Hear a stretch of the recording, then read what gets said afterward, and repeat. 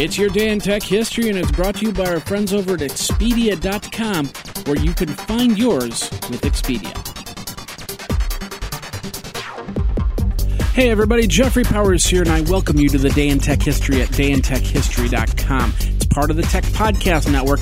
You can subscribe via iTunes, Zune, or Stitcher Internet Radio. Our Twitter is Day in Tech Hist, and all show notes are on the wiki page if you want to follow along. Now let's find out what happened on this day, your day in tech history. October 9th, BBC 1, BBC 2, BBC 3, BBC 4. Well, the BBC officially announces that it would begin television service on November 2nd. 1947, a contract is signed to develop the BINAC, first electronic digital computer with a stored program capability, to be completed in the United States. The binary automatic computer will be the only computer ever built by the Eckert-Mulkey Computer Company, founded by ENIAC pioneers J. Presper Eckert and John Mulkey. The BINAC would have a capacity of 512 words and cost about $278,000. In 1974, the data processing division of IBM introduces the IBM 3850. In 1991, Apple Incorporated settles suit with Apple Corps, which was the multimedia company owned by the Beatles, agreeing to pay $26.5 million. We talked about them in the previous day.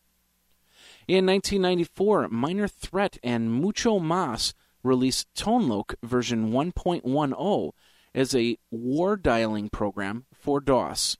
They got paid to do the DOS thing. Sorry, that was bad rap right there. 1998, the Hayes Corporation, a manufacturer of computer communications hardware, files for Chapter 11 protection in the U.S. Bankruptcy Court for the District of Delaware. This was the second time the firm filed since 1994. In 1999, the New York Times reports an interview with Paul Pacan, a scientist working for Intel, that semiconductor engineers have reached an impasse in regard to downsizing silicon transistors. Intel executives were quick to caution that they fail to see the problem as insurmountable. Also in 1999, Philips Electronics announces that it would be discontinuing its line of Nino 200 and Nino 500 handheld computers. And now this word from our friends over at Expedia. Las Vegas, Jamaica, San Francisco, China, New York, Portland, Florida. Have you been? Maybe you're from there and you need to start planning your trip home for the holidays. Now is the time to do that. With rates at their lowest for November and December, you can get great deals in planning your trip. That's where Expedia comes in, from air travel, hotels, cars, and full vacation packages. Because who doesn't want to be in a warm city during the coldest of winters? You can also earn Expedia points so you can use them on more trips all around the world. Get $25 off your first hotel booking at Expedia. Go over to geekazine.com/Expedia for more details. Over at Expedia, find yours. Now let's get back into your day in tech history. In 2001, AMD introduces the 1.33 1500 plus and 1.53 gigahertz 1800 plus Athlon XP processors from ranging from $160 to $252. And the U.S. Supreme Court rejects Microsoft's request to hear an appeal of the antitrust case.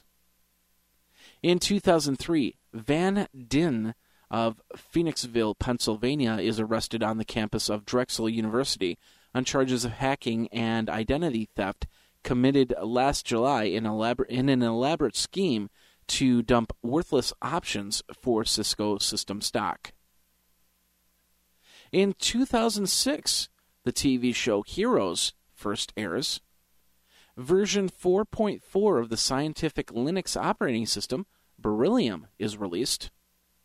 In 2007, Rhapsody works out an agreement with TiVo for its service to be put on all set-top boxes. And in 2008, the former CEO and the chief financial officer of a software-as-a-service provider called Entellium were arrested after allegedly lying to investors about the company's revenues.